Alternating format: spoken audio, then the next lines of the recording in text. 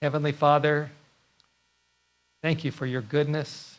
It is still the Sabbath. The Sabbath is winding down, and we just appreciate what the Sabbath means, that you are our maker.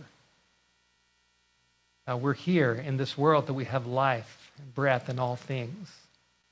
And as the sun is slowly going down, we pray that you will give us a big blessing.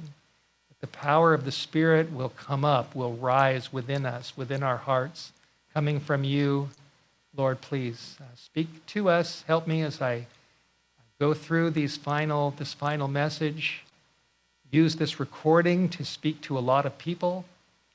Help me in all that I do and open our hearts. In Jesus' name. Okay, when it comes to the topic of the Father, the Son, and the Holy Spirit and these Godhead issues that are going on within the church, obviously there's a lot to this. And so I can only cover so much in a few presentations. So I'm doing my best to hit some of the highlights. And to me, Matthew 28, verse 19 is really one of the highlights as far as Bible verses dealing with this subject. Actually, we can start with verse 18. Matthew 28, 18. The Bible says, Jesus came and spoke to them. This was his disciples after his resurrection. And he said to them, all power is given to me in heaven and in earth. That's a lot of power. All power. And then verse 19, Jesus said to his disciples, go, therefore, and teach how many nations? Teach all nations, right? And baptize them in the name of the Father and of the Son and of the Holy Spirit. So this is it's a rather simple verse. It's a powerful verse. And Jesus is talking to his disciples back then, and he's talking to us. And he's telling us to go. So in other words, we're not just here as Christians to just sit around and do nothing.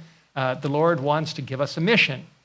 We need to go, whether it's our own families or the people that you're involved with at school, studying, your friends, people that you get acquainted with. We work our way out, and we continue to go farther and farther and farther as the Lord leads us. And he's telling us here to go to all the nations. In other words, the commission is big. It's all around the world. And people are to be baptized in the name of the Father and of the Son and of the Holy Spirit. Now, in many ways, I have a rather simple mind. And when I look at this passage, it just impresses me that there is a Father, the Father. Do you see that? There is the Father. And there is the Son. Do we see that? And there is the Holy Spirit. Father, Son, and Holy Spirit. And as I look at this verse, it's telling me that as we go out to all the nations, it seems pretty obvious that Jesus wants people all around the world to be taught and baptized and taught about the Father and the Son and the Holy Spirit. In other words, Jesus wants the whole world to know these things. He wants everybody to know that there is a Father. He wants everyone to know there is a Son. He wants everyone to know that there is a Holy Spirit.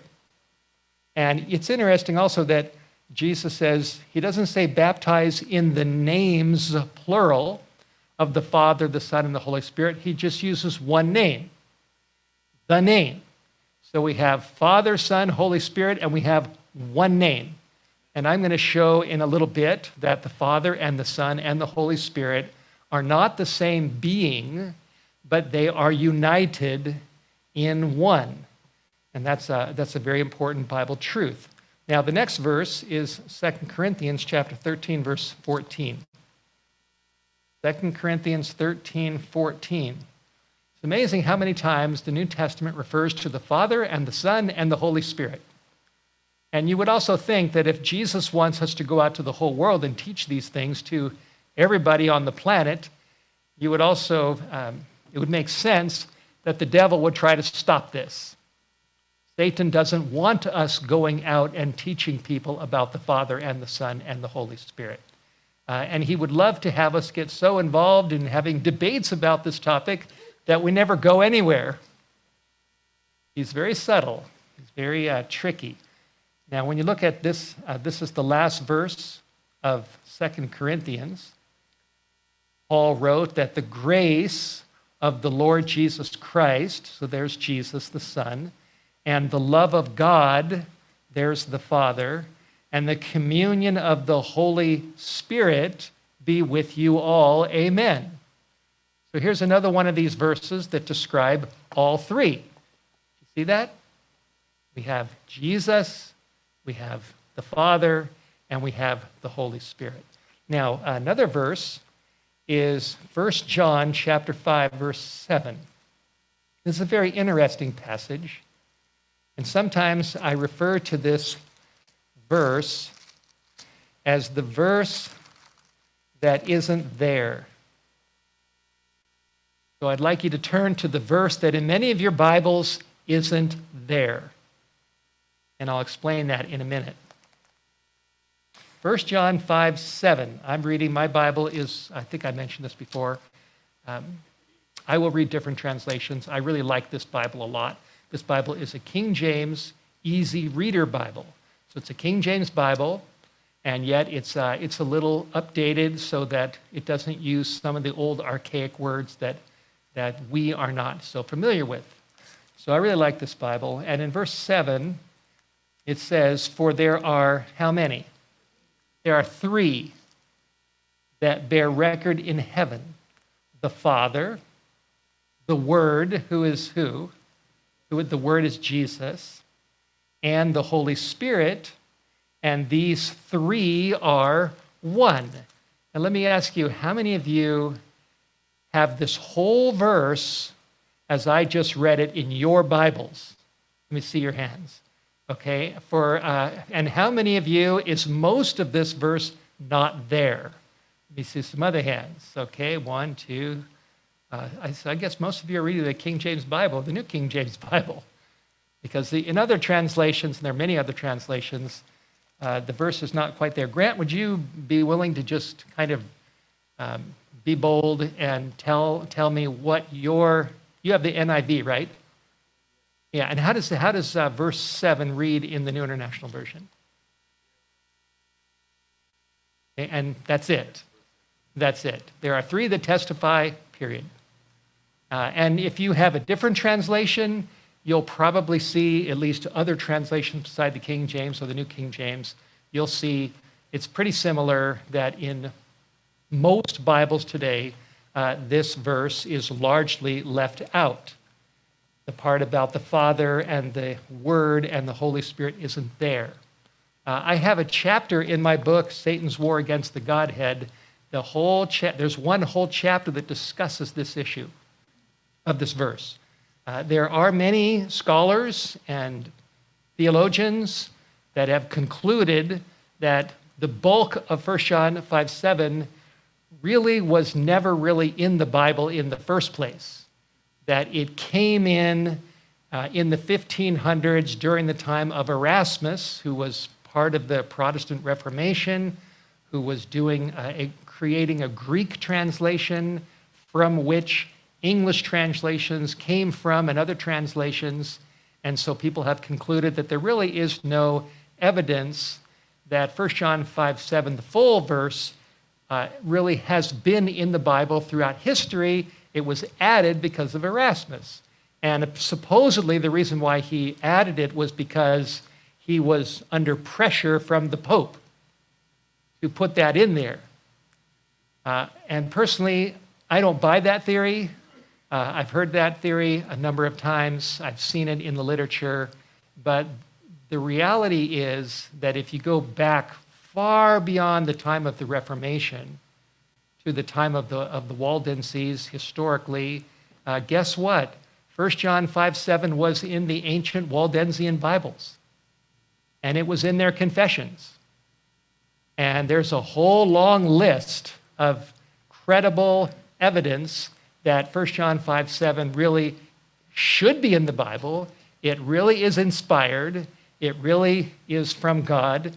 And personally, I don't think that we should be picking and choosing what verses we like and which ones we don't, which ones we should leave in and which ones we should take out. That's a rather dangerous endeavor. And the Bible concludes with, in Revelation chapter 22, it says, don't add and don't take away from the words, especially of the book of Revelation, that God has inspired. And so as I look at this verse, I believe it's an inspired verse, and the scripture agrees with the other verses that we've read in Matthew 28:19 and 2 Corinthians 13:14, that there really are three up there in heaven. There is a Father, there is a Son, and there is a Holy Spirit. And my conviction is that the devil would like to confuse us about that issue. And it's unfortunate that in many places, many circles, many websites, many videos, that if you believe in three, they automatically accuse you or interpret that you are now an apostate. You don't believe in the one God. Now you believe in three. And I believe there is one God. The Bible says that. And I also believe there are three in heaven. The Bible says that. And if there's something on the one side and something on the other side that sometimes are difficult to completely put together, my conviction is that the safest thing to do is to believe them both, even if we don't fully understand how they both go together. We need to believe them both. It's a little bit like a coin. If you were to reach in your pocket and find a coin, whether it's a dime or a penny or a nickel or a quarter, how many sides does that coin have? It has two sides, right? There's a head side and a tail side. Now, if I were to ask you which side of the coin is true, how would you answer that? Is the head side true or the tail side true? And I heard a voice over here said, both sides are true, right? Both sides. If you are rowing in a rowboat on a little lake, how many oars do you need to go straight? You need two. Now, if you only use one oar, not the other oar, what's going to happen to you? You're going to go around and around and around. You're not going to get anywhere. To me, it's interesting, as I've thought about this whole topic, that how many eyes did God put in our head? He gave us two eyes. And, some people lose one eye and they can't see out of an eye. But if you only have one eye, you can't see as well. Isn't that right? When you have two eyes, that's where you get clear vision. Two eyes. And God is a big God. And there are parts of him and parts of truth that have more than one side, such as justice and mercy, grace and works. Is God a just God? Yes, he is. But is he also a merciful God? Yes, he is. So we need to believe both, right? Now, some people focus on his justice and they minimize his mercy. Other people focus on God's mercy and they minimize his justice. And the reality is that God's character is a blend of mercy and justice. God is so just that he won't overlook sin, but he's so merciful that he sent his Son into the world to pay the price for our sins so that we could be legitimately and legally forgiven. He upholds his law, and yet he paid the price for our sins of breaking the law. And that's the what's the word? The magnificence of God. Part of the magnificence of God. He's just and he's merciful. We are saved by faith. But we also work as Jesus changes our lives. And there's this blending. And we're told in the spirit of prophecy that some people take one part of truth and they use it to fight against another part of truth. And that's a danger. We don't want to do that. We want to be balanced. Jesus said, these things you should have done, but don't leave the others undone. So the blending of justice and mercy and the blending of the fact that their Bible does say there is one God. The Bible says that. But the Bible also says there is a Father, there is a Son, there is a Holy Spirit, and these three are one. This is biblical truth. Now, even if we don't completely understand everything, we need to be content with that and say, Lord, I don't get everything, and I'm good with that.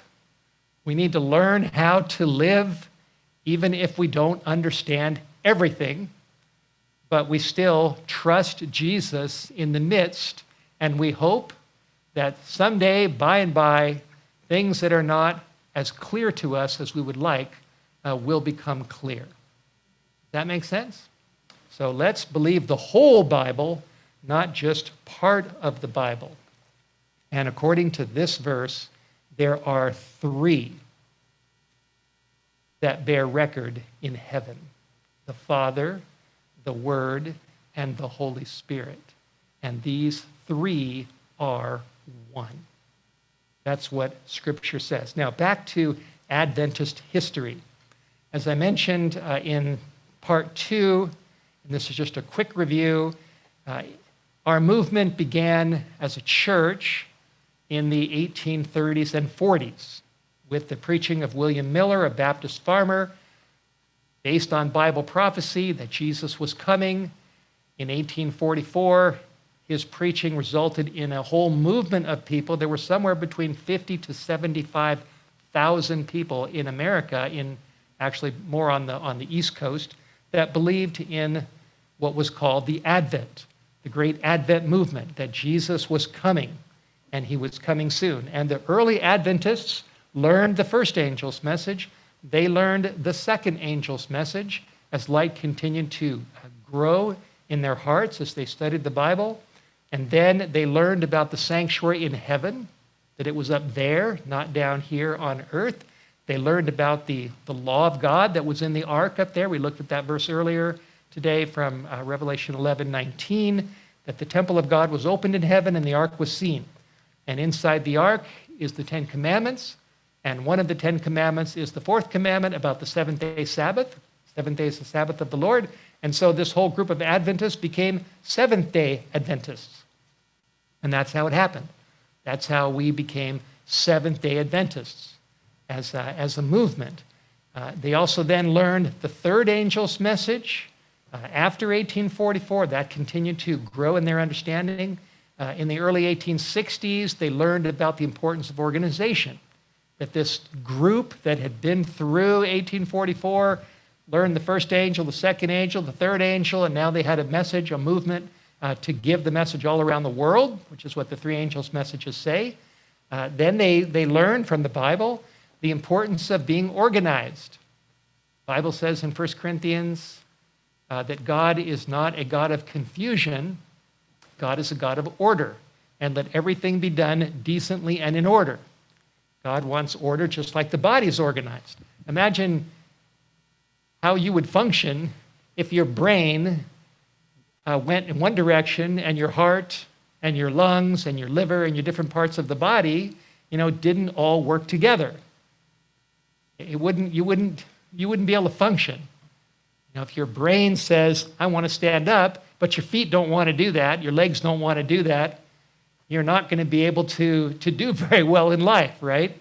Your body has to be organized. And it's the same way with the body of Christ. Jesus wants his church to be organized. And so in the 1860s, 61, 62, 63, the Seventh-day Adventist Church was organized. In the early 1860s, God taught us the importance of health, the health message that James White talked about, rational methods of healing disease. He talked about the importance of knowing cause and effect and how to treat disease through simple treatment. And there's a whole lot behind that. But this was part of our health message that we learned in the history of our movement. We also learned in the 1880s, 1888, 1889, 1890, we learned about the importance of righteousness by faith through the preaching of Jones and Wagner and others, that we are not saved by the law, we're not saved by our works. The law shows us our sins and points us to Jesus. Jesus is the only one that can save us by his grace. We still believe that? Yes. I mean, that would, if we didn't understand that God loves us and saves us by grace, where would we be? And yet we also learned that grace doesn't do away with the law. That Paul said, do we make void the law through faith? God forbid. We established the law. So the law shows us our sins, shows us our need of a Savior. Jesus is the only one that can save us by his grace. And when he does that and gives us the Holy Spirit, then he enables us to become commandment keepers. That's called righteousness by faith. And it's beautifully expressed in the little book, Steps to Christ. So we go down through 1840s, 60s, 80s, and then we get to the early 1900s, which is where I left off in the last meeting. In the early 1900s, John Harvey Kellogg, the medical director of the Battle Creek Sanitarium, a brilliant physician that God used in many, many ways, he got off track. And he wrote a book called The Living Temple. And the living temple was about the living temple of the body, but he mingled with his teaching in his book certain pantheistic ideas that were very dangerous. And through Ellen White, who received a gift, the gift of prophecy, the New Testament gift of prophecy from the Holy Spirit, she was very concerned about this book and its influence in the church. And Kellogg was extremely respected. So, you know, if you have a leader that gets off track and that leader writes a book and that book is circulating among members, that can be very dangerous, don't you think? Lucifer in heaven was a leader. He was the head of the heavenly host under Jesus. And he got off track. And because of his influence that was so powerful among the angels in heaven, a third of the holy angels decided to follow him. And eventually, all the angels had to make a decision. Are we going to go with God, or are we going to go with the shiny angel, Lucifer, that we've always respected and had a lot of confidence in? They had to make a choice, one by one. Whose side were they on? Unfortunately, a third of the holy angels went in the wrong direction. I've often thought about that. I've thought, you know, those angels were smarter than me. Lucifer's much smarter than me, smarter than you. And our safety in this ongoing battle that we're in is our willingness to humbly receive the word of God. That's really what the heavenly angels had to do too. And the good angels decided, we're going to stick with God. We're going to stick with what he says, rather than what Lucifer says. So they all made choices. So in the early 1900s, down the stream of time, the devil worked through John Harvey Kellogg, writing this book, The Living Temple, and the spirit of prophecy, which I shared the quote with you in the last meeting, referred to Kellogg's book as the alpha of deadly heresies. And then she said that the omega would follow in a little while.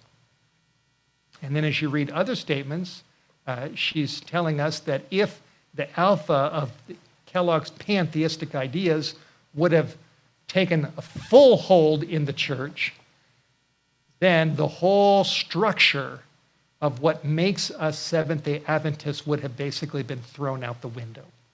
Now, that's pretty much where I left last time for part 2.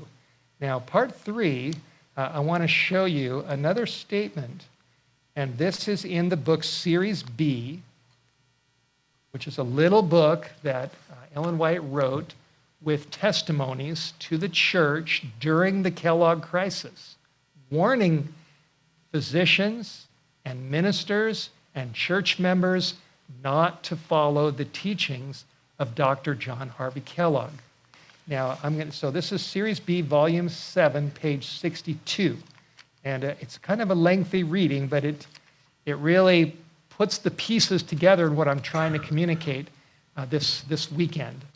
And as I read this, I want you to notice something very important, that Kellogg's theories had to do with deceptions concerning the Father and the Son and the Holy Spirit.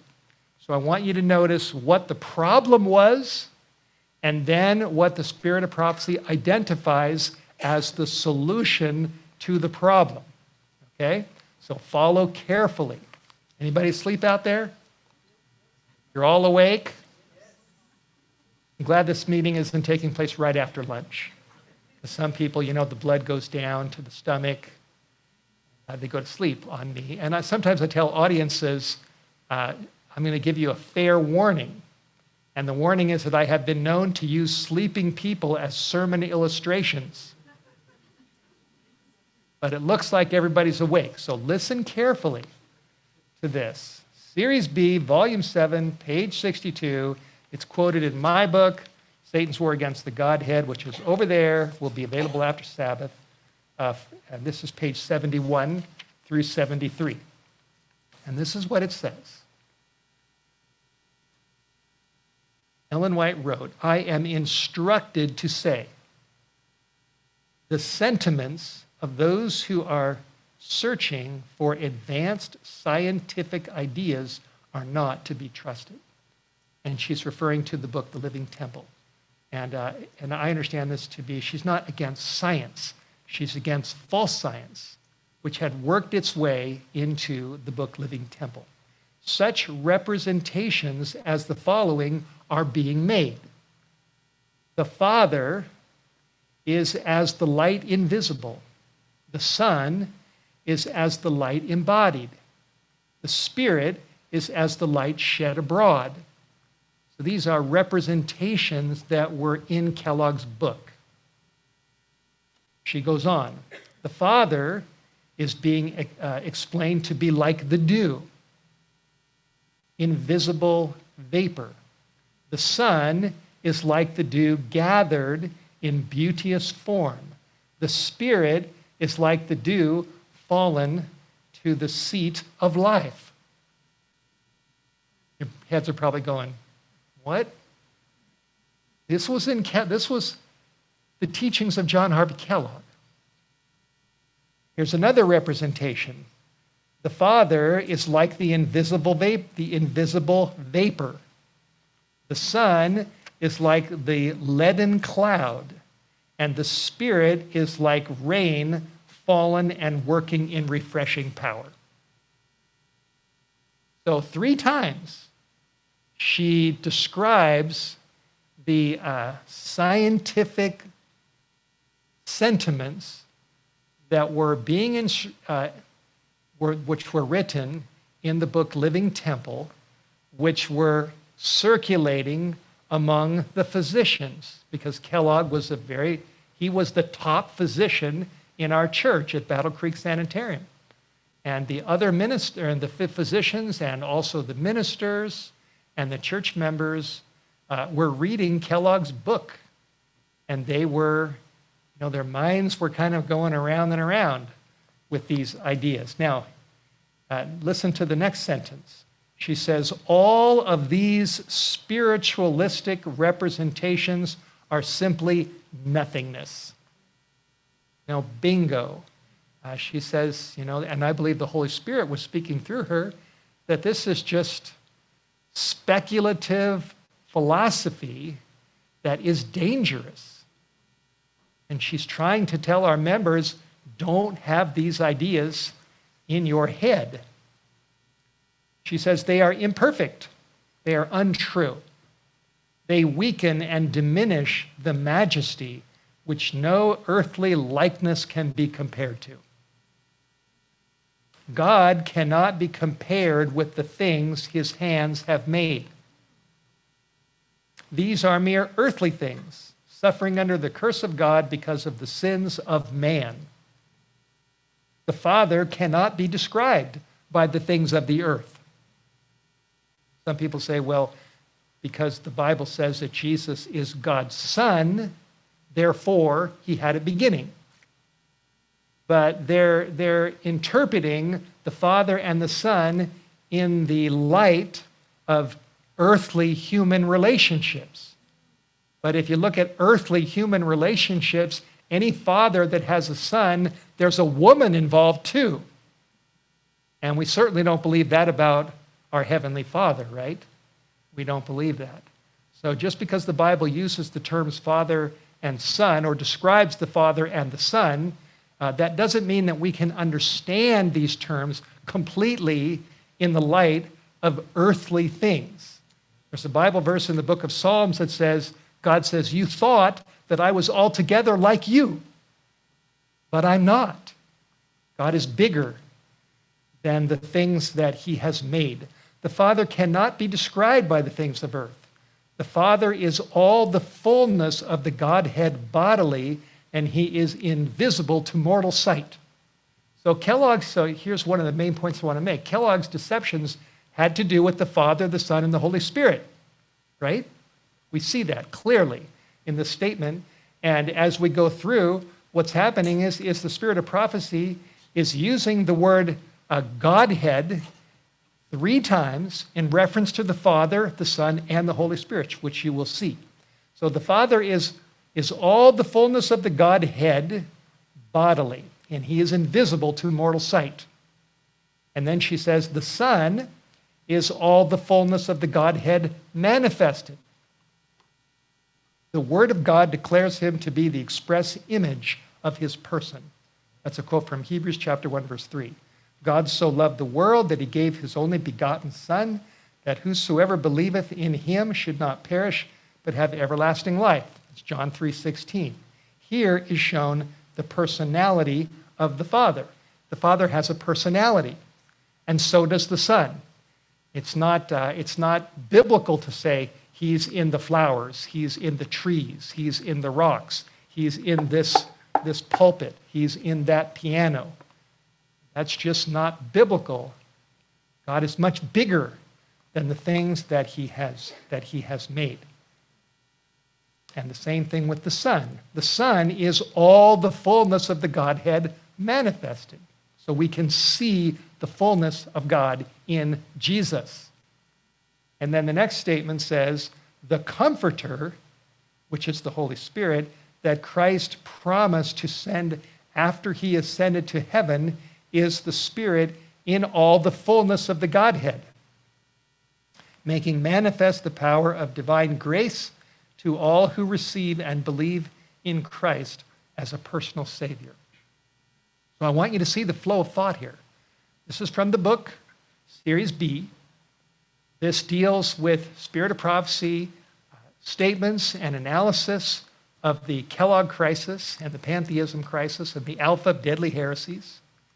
And as we've already seen, Kellogg's deceptions had to do with distorting the truth about the Father, distorting the truth about the Son, distorting the truth about the Holy Spirit. And then she counters those spiritualistic representations which are simply nothingness. She counters them with the truth about the Father and about the Son and about the Holy Spirit based on Scripture. Now listen to this. This is the next sentence. She says, there are 3 living persons of the heavenly trio. These are her words, not mine. And in the name of these 3 great powers, the Father, the Son, and the Holy Spirit, those who receive Christ by living faith are baptized. And these powers will cooperate with the obedient subjects of heaven in their efforts to live the new life in Christ. Now, when I was doing research for my book, and the reason why I wrote this book is because, well, I guess the context was I became aware of how fierce of a controversy this topic is in many places. And where I live in North Idaho, it is fierce. And since I've been here, I've had a number of people come to me and say, you know, I have friends that are believing these very things. And so it's here too in this area. I had a conversation with somebody in Ardmore, Oklahoma, that said we lost 6 families in our church over this.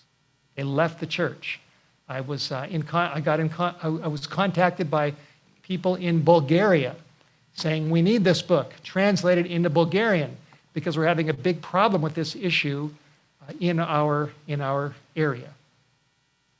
I sent an email to a friend of mine at the General Conference, and he said, send me 15 books. He's in the ministerial department. He said, we need this book because these issues are growing in many circles within our church. And I have a good friend of mine who used to be a member of our church in Idaho, and he's no longer involved in leadership in the church because of he's wrestling over these very issues.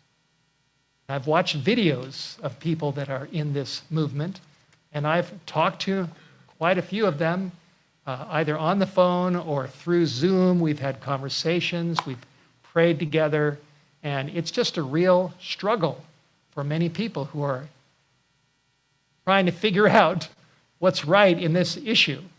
So as I was studying this, the Lord has given me the gift of being a writer. It's one of my gifts. I'm not a cook, so that's not my gift. I'm not a singer. That's not my gift. I don't know much about cars. Not a mechanic. I do like to garden. That is maybe one of my gifts. I don't know if that's a gift or not, but I do believe God has given me the gift to teach, to communicate, and to write. And so I felt impressed to study this topic out because it's an issue in my area involving people that I know. And so as I was writing this book, there was all kinds of struggles that were going on inside my heart as I read this and studied this. And when I picked up Series B, dealing with specifically the Kellogg crisis, and I read these paragraphs, I was just deeply impressed that Kellogg's deceptions had to do with the Father, the Son, and the Holy Spirit. And I was deeply impressed that Ellen White countered those deceptions with clarifications about the Father, the Son, and the Holy Spirit, and about the Godhead. And at the end of that whole section, she then said, there are 3 living persons in the heavenly trio. And in the name of these 3 great powers, the Father, the Son, and the Holy Spirit, those who receive Christ by living faith are baptized. Now, I don't know if that impresses you, but it impresses me that the part of the Kellogg issue concerned the Godhead, and God chose to respond to that crisis by giving Seventh-day Adventists more light. Just like he gave them light in the 1830s and 40s. He gave them light on the sanctuary, on the law, on the Sabbath, on the third angel, on organization, on the health message, on righteousness by faith. He's been leading his people on step by step. And in the 1900s, he chose to take that crisis as an opportunity to clarify even more and to give us light that many of the early Adventist pioneers were not clear about. As some people say, we just need to go back to the pioneers. Stick with the pioneers and don't listen to what's being taught today. And my conviction is there was a lot of truth in the pioneers. But the pioneers are not God. The pioneers are not the Bible. And the pioneers often changed their views as they learned more about the different teachings of the Bible through the Holy Spirit. They learned more, and we don't believe in evolution, but you could say that the pioneers evolved. You want to use that word in that way. You get my point? They grew, they learned new things. And when the Kellogg crisis hit, And they read the statements in Series B that there are three living persons of the heavenly trio, the Father, the Son, and the Holy Spirit. I tell you, many of our pioneers were enlightened. They learned new things. They became clearer in their understanding of the Godhead than they had been in the past. Now, let me get to the meat it part of this three-part series. Alpha, Omega, and what's the last part? Meet it. That's right, meet it. Okay, here we go. On page 79 of my book, we have a description which is found in Series B, Volume 2, pages 55 and 56. Now listen to this very carefully. Mrs. White wrote, "One night, a scene was clearly presented before me." Now, we don't know whether this was a vision, was this a dream? We don't exactly know. All she says is it was at night, and she says there was a scene that was presented before me. I saw this. What did she see? She said, "I saw a vessel," which is a ship, "upon the waters in heavy fog. Suddenly, the lookout cried, 'Iceberg just ahead.' There, towering high above the ship, was a gigantic iceberg." What does that remind you of? Titanic, that's right. There was a giant iceberg, gigantic. And then an authoritative voice cried out, and did the voice say, "Go around it"? No. Did the voice say, "Just stop and let it be"? No. The voice of the commander, the commanding voice, cried out, "Meet it." And so then it says there was not a moment's hesitation. It was time for instant action. The engineer put on full steam, and the man at the wheel steered the ship straight into the iceberg. With a crash, she struck the ice. There was a fearful shock, and the iceberg broke into many pieces. Notice these details. And the iceberg fell with a noise like thunder upon the deck of the ship. The passengers were violently shaken by the force of the collision, but no lives were lost. The vessel or the ship was injured, but not beyond repair.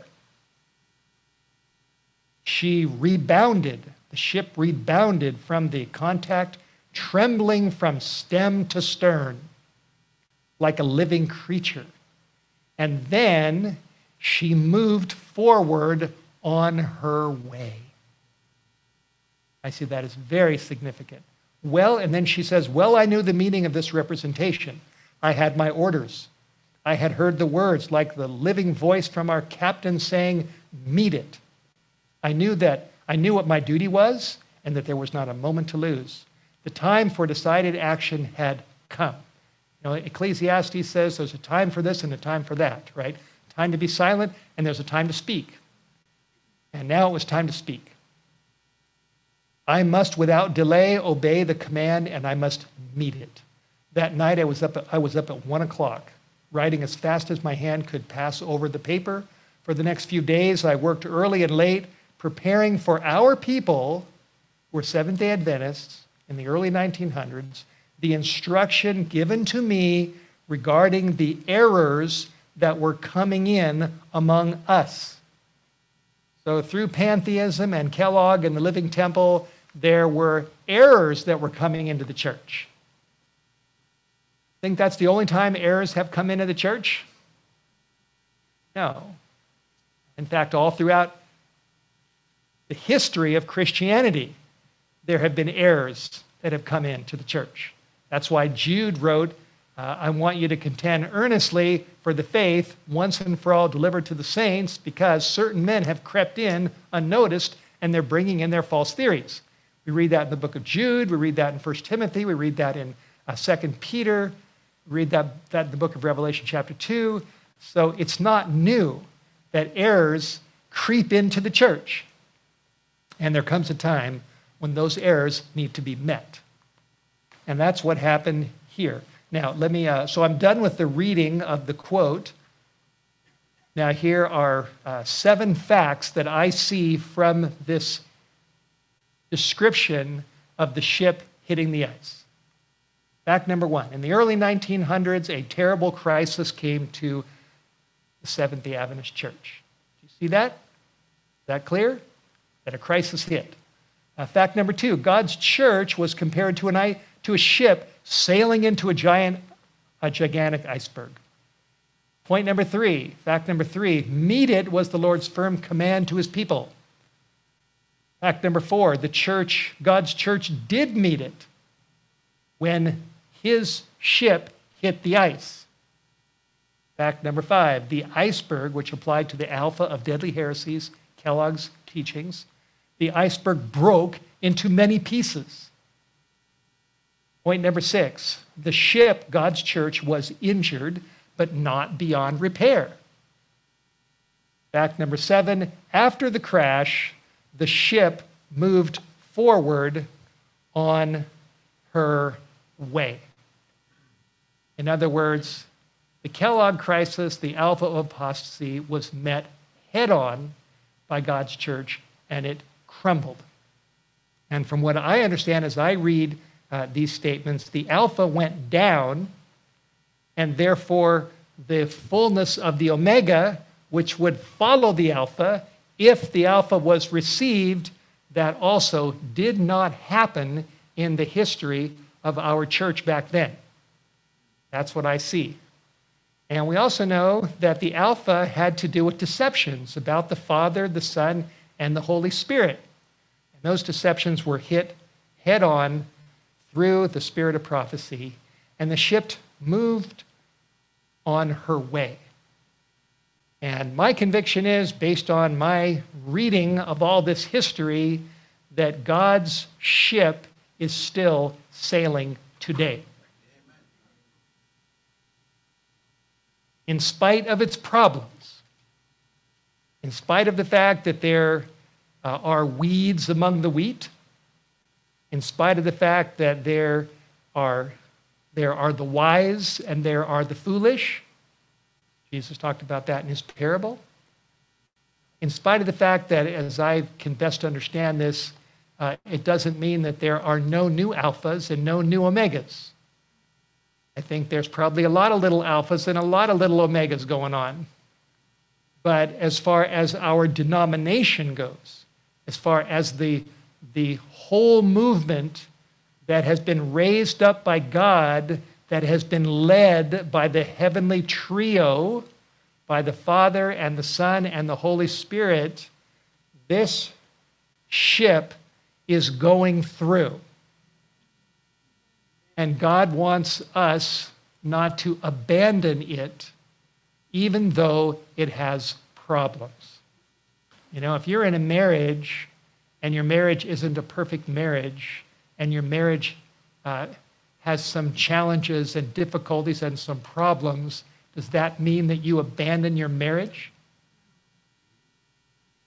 Hopefully not. Some of you have probably heard the expression, I can't go to church, I'm not going to join any church because the church is full of hypocrites. Have you heard that? So I'm not going to be involved in any church. Looking for a perfect church, churches that don't have hypocrites. Well, if that person who said that happened to find a church that was a perfect church, and if they joined that church, then guess what? That church would no longer be perfect because that person is now in that church. And I think you get the point.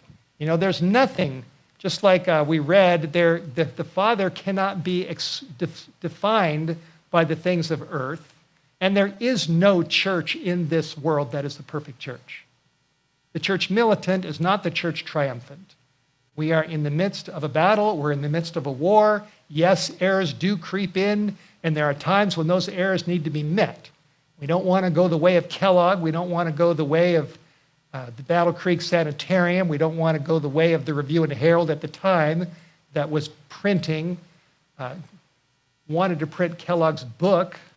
There are things that do need to be addressed. But nevertheless, in the midst of all of this, I am really clear on the message that God's ship hit the ice, went on, and when people say that the church completely, got off track because the Alpha and the Omega have come into Adventism and the church today is no longer God's remnant church of Bible prophecy, I don't buy that for a minute. I don't believe it. But at the same time, we need to have our eyes opened. And we need to realize that just like in the time of Kellogg, deceptions can come into the church. And we need to meet those deceptions. We need to stand up for what's right. We need to contend for the faith that was once and for all given to the saints. We need to hold on. Jesus said, hold fast until I come. Hold on to what you have in the Bible. Don't abandon ship.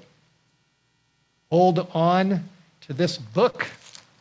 Hold on to the Bible truth of the Father and the Son and the Holy Spirit. Concerning the Holy Spirit, there is a statement in the book Desire of Ages, page 671, that says that the Holy Spirit is the third person of the Godhead. And he comes to us in the fullness of divine power. And I believe that. As I'm dealing with all these issues, I believe there are three persons up there. The Father, the Son, and the Holy Spirit. They're also called the heavenly trio. And they are united. And even if I don't understand all the details, I'm good with that. And I'm going to stay in the church, no matter what happens. Even if there are, certain leaders and certain movements and certain things that happen that are obviously going in the wrong direction, I believe we need to be barricaded. We need to be solid in the message. And the reality is that God has raised up this church, this mighty Advent movement. And what did Ellen White say? She said, the truth will triumph, and we aim to triumph with it. And my conviction is to stay in the ship, not to abandon ship, to hold on.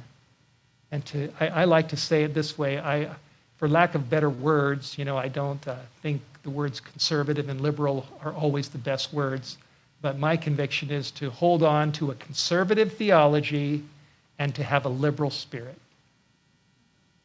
To be kind and gracious and respectful toward anybody and everybody, whatever side they're on, because Jesus loves every man, woman, and child. He loves us all, and he died on the cross for all of us. He died for Republicans. He died for Democrats. He died for Catholics. He died for Protestants. He died for Baptists.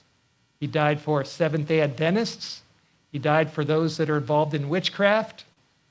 He died for those that have pink or blue hair. He died for people that are in the heavy metal scene, that are into punk rock. He died for those that are in the conference, those that are in self-supporting work.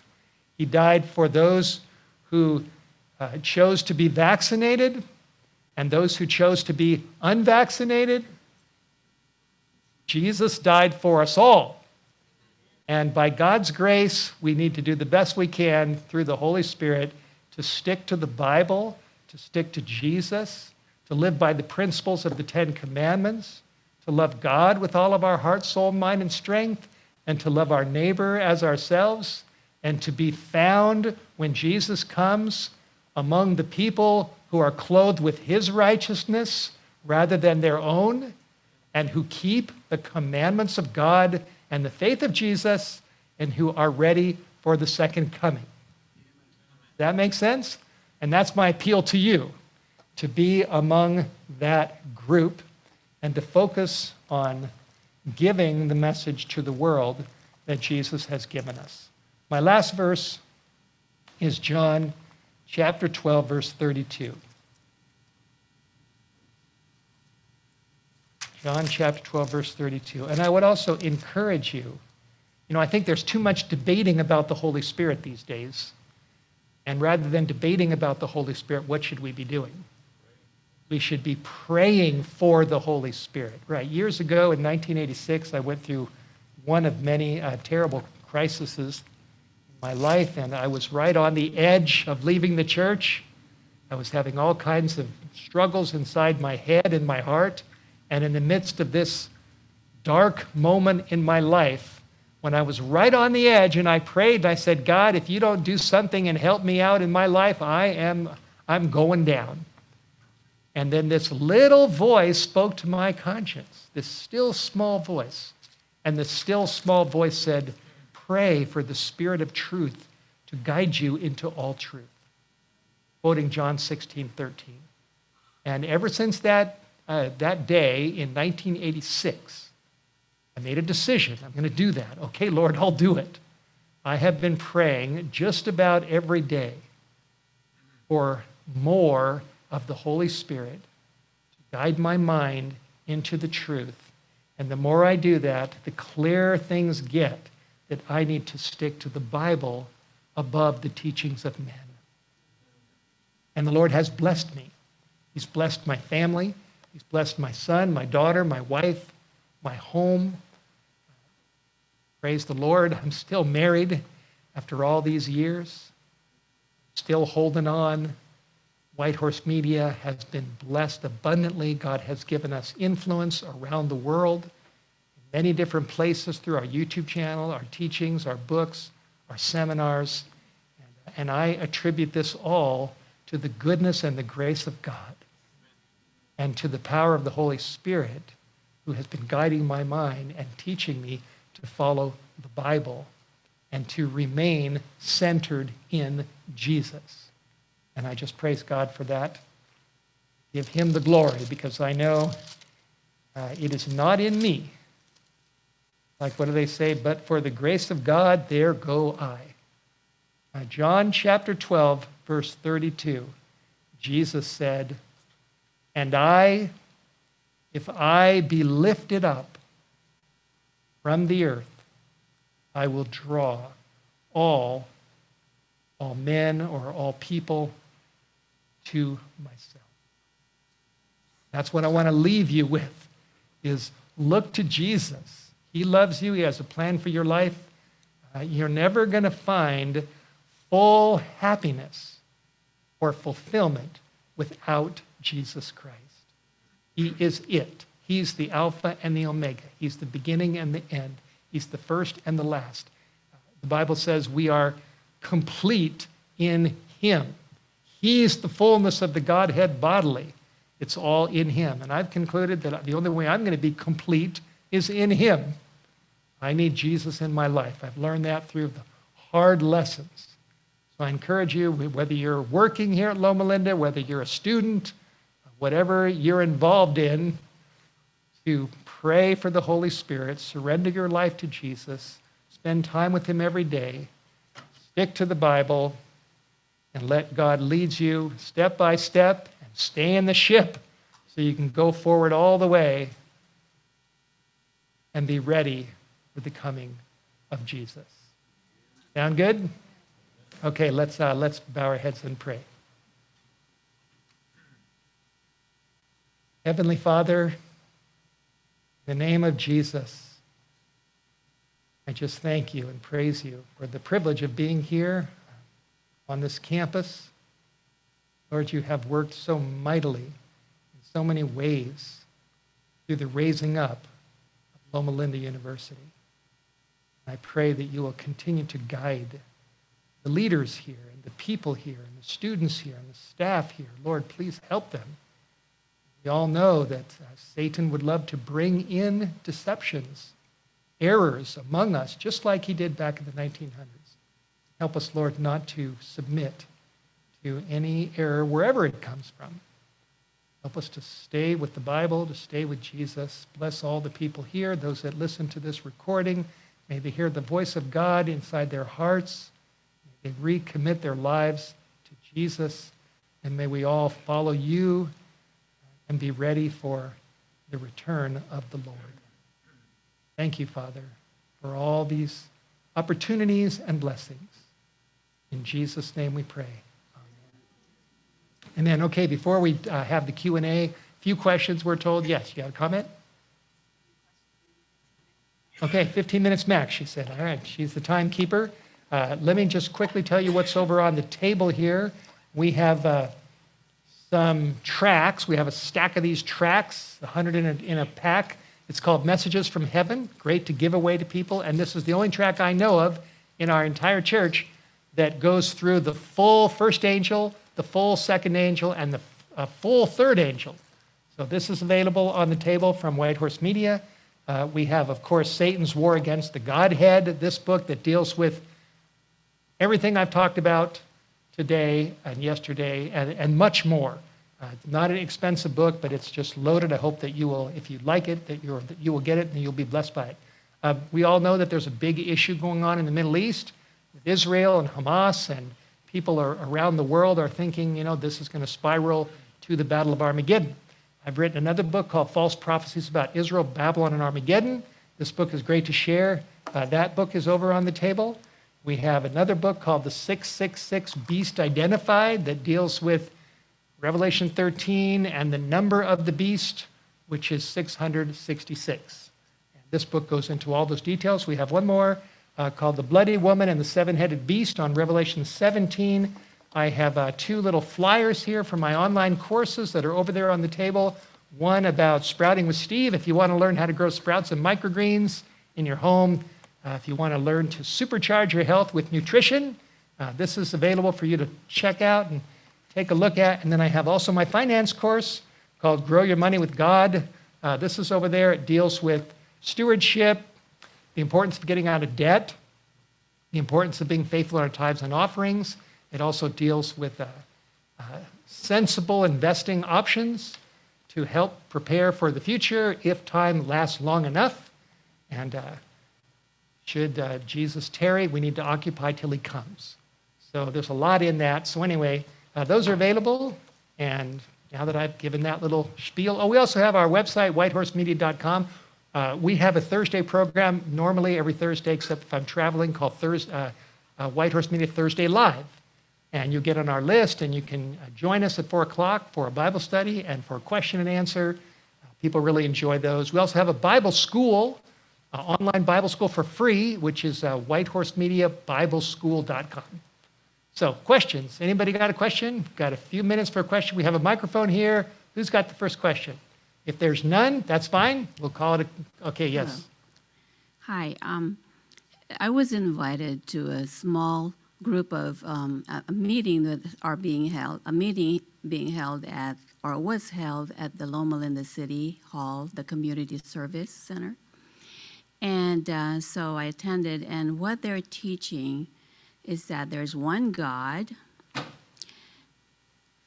that the Spirit of God is a mind, is the mind of God that guides us and teaches us.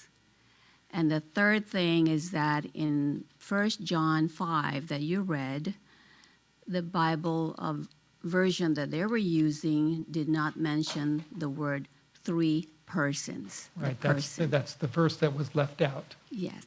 1 John 5:7.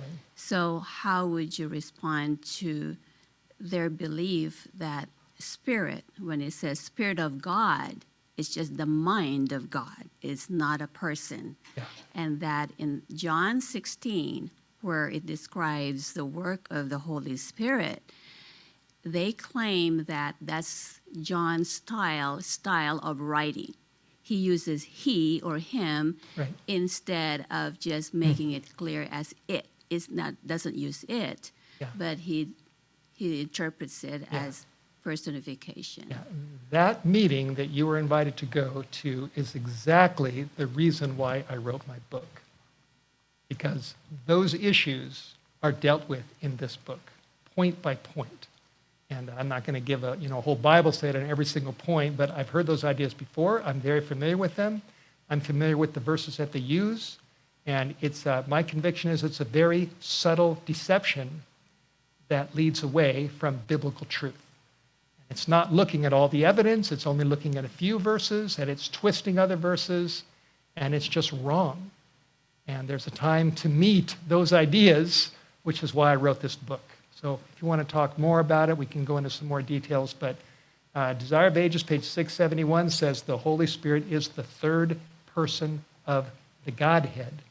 And I've got a friend right there who's been trying to help me understand the Greek, and that he said, Brent, could probably talk for an hour on this topic, that the Greek construction for Spirit of God or Spirit of Christ does not mean that the Spirit is Christ or the Spirit is God or it's the mind of God, but it is what's called a genitive. Have I got that right, Brent? It's a genitive Greek expression that has to do with a relationship between the Spirit of God, that he is God, and that he is the Spirit of Christ. He has his own inherent, separate divinity. So they're misinterpreting those verses as they do many other verses. And I'm very clear in my heart that the Holy Spirit is definitely a person because, he's brought me back inside my head to places in my past that only he knows about.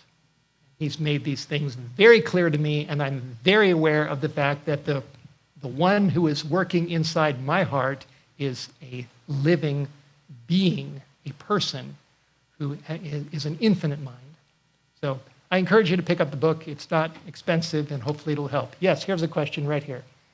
You have the microphone over here, or okay, well, yes. No, I'm just curious. So, what is the reason why people leave for because of this topic? Yeah, that's a good question. I believe the reason is because in the DNA of Adventism is that we are the restorers of what has been lost. That's who we are. The Sabbath has been lost, we've recovered it. The truth about death has been lost, we've recovered it. And point by point, that's who we are. And so what the appeal of this movement is that the pioneers believed certain things, or at least some of them, about that they were against the Trinity, and that we've lost what we originally had in the days of the pioneers. That's the appeal, is that we need to get back to the early teachings of the pioneers. And it's true that God did lead the pioneers, but they didn't have everything straight.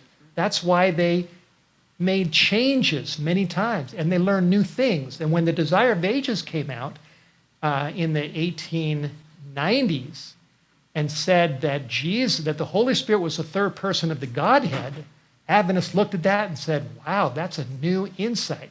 And when Desire of Ages, page 530, said that in Jesus is original, unborrowed, underived life, the Adventists looked at that and thought, that's a new concept for us, for many of them.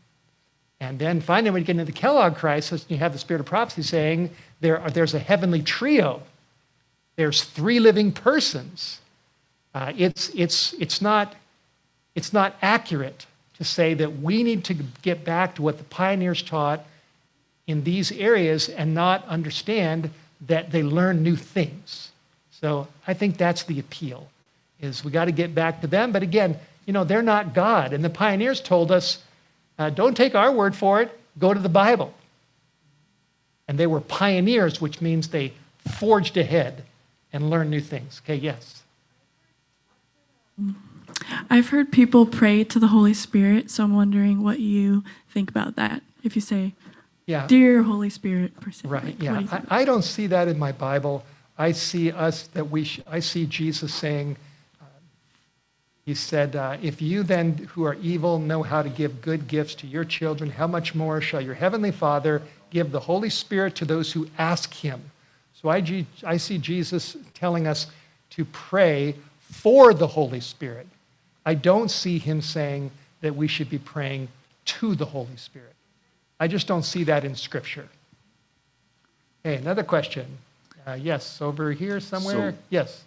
Just before the previous question, I heard the term mentioned Trinity. Yes. But I haven't heard it throughout this Sabbath Yes, series. good. Yes, and good.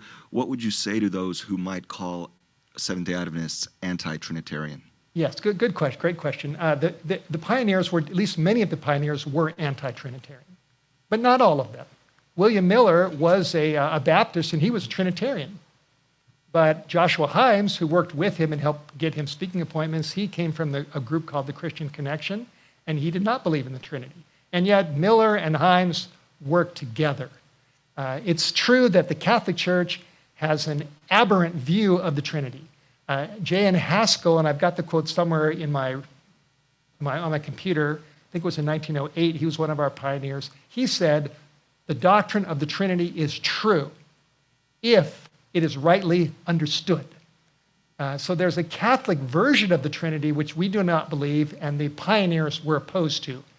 But as we will go along in history, the Adventists learn that there is a correct view of the Trinity. The Father, the Son, and the Holy Spirit, three separate individuals who are united in one.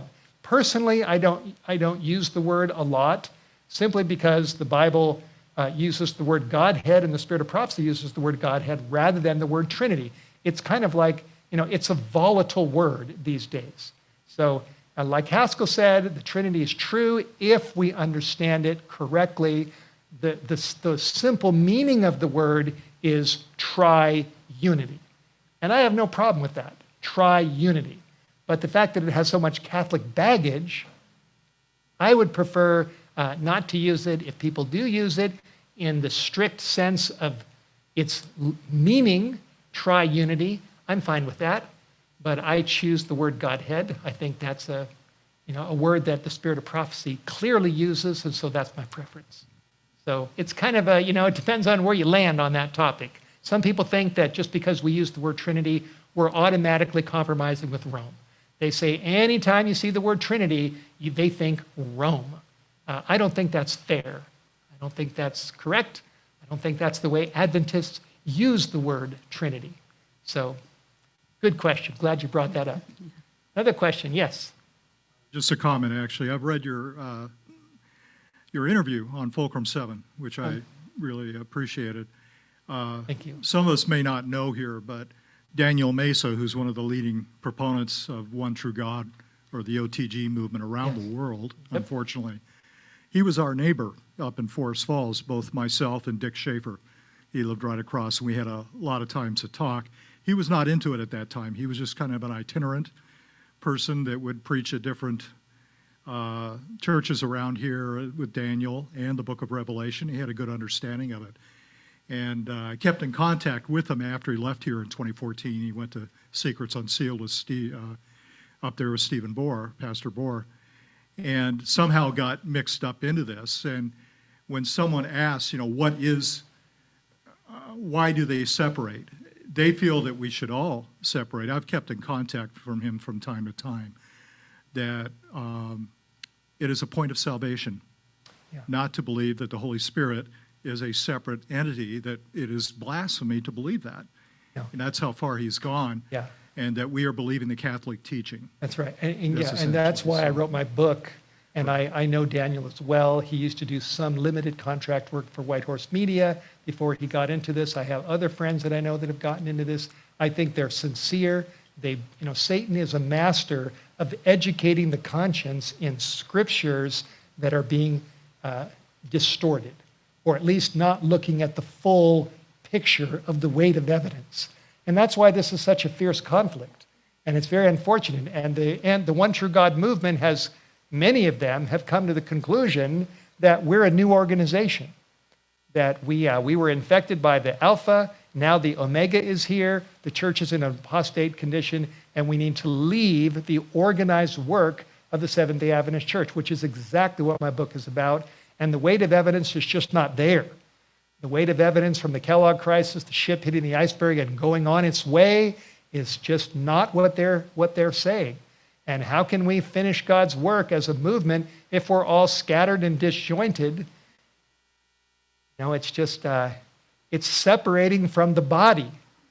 because the body, isn't perfect, and they're interpreting certain things in a certain way. So it's very unfortunate, and we need to pray for these people because, a lot of them are good people. They're just, I believe, sincerely wrong. Yes, another question. Yes, sir. Or yes, ma'am. Okay. I totally agree with what you were saying about the Trinity and the triunity, which I've heard the word triune God, which I think is another way it can be said. People who don't completely understand what the Catholic view is simply that, they believe in three phases of God in one being, as I understand it. Yes, they do. And as I was working at a school one day as a substitute, there were a couple of kids, seniors actually, talking about this very issue, and in a public school. And the one boy was saying how he was so frustrated and felt so confused because he was forced to go to his Catholic church, which he said he didn't believe in going because he said, how can Jesus be praying to himself? In other words, he was bringing up this issue, sort of. But that's a comment. My other thing I wanted to say was I have a concern, maybe I'm wrong, but if people are saying there is no Holy Spirit, then the Holy Spirit is not, in my view, maybe able to really truly draw them. Is that like a sin of blasphemy against the Holy Spirit? Yeah, I've heard Just that. a question. Yeah, I've heard that too. And, I don't want to make a definitive statement about somebody. Jesus said, don't judge. Paul said, judge nothing until the time. Wait till the Lord comes. But it's very possible that many people who are denying the existence of the Holy Spirit without knowing it are going in that direction. God doesn't give up on people easily. His Holy Spirit still works. He said, my Spirit will not always strive with man. So even if a person has a wrong view of the Holy Spirit, it doesn't mean the Holy Spirit's still not striving with them. But personally, I don't want to think that the Holy Spirit is not a person. I've concluded that's not for me. So I do think it is a dangerous teaching. Okay, two more questions. Yes. But a comment. I have come across this moment many years. I've been dealing with this many years, and actually I started when I was 16 years with the Jehovah's Witnesses, and I contacted one of their top leaders, and I had the first interaction with them about the Trinity, actually. And that was my first beginning, and I saw that he could not answer. And there was a booklet called, what is it used to call now? They don't publish that anymore. Should we believe in the Trinity? So in that booklet, I was attending one of their meetings called this Watchtower Study, like equivalent to our Sabbath school. And the main topic was about the Trinity, the deity of Christ. Was mainly emphasized on. So they said there is no word from Genesis to Revelation that Jesus is called Almighty.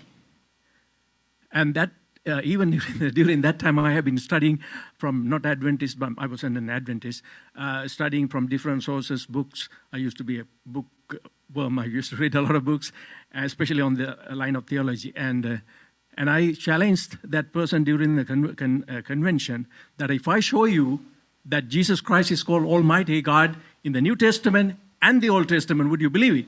He never answered the question because he knew that it is impossible to answer that question.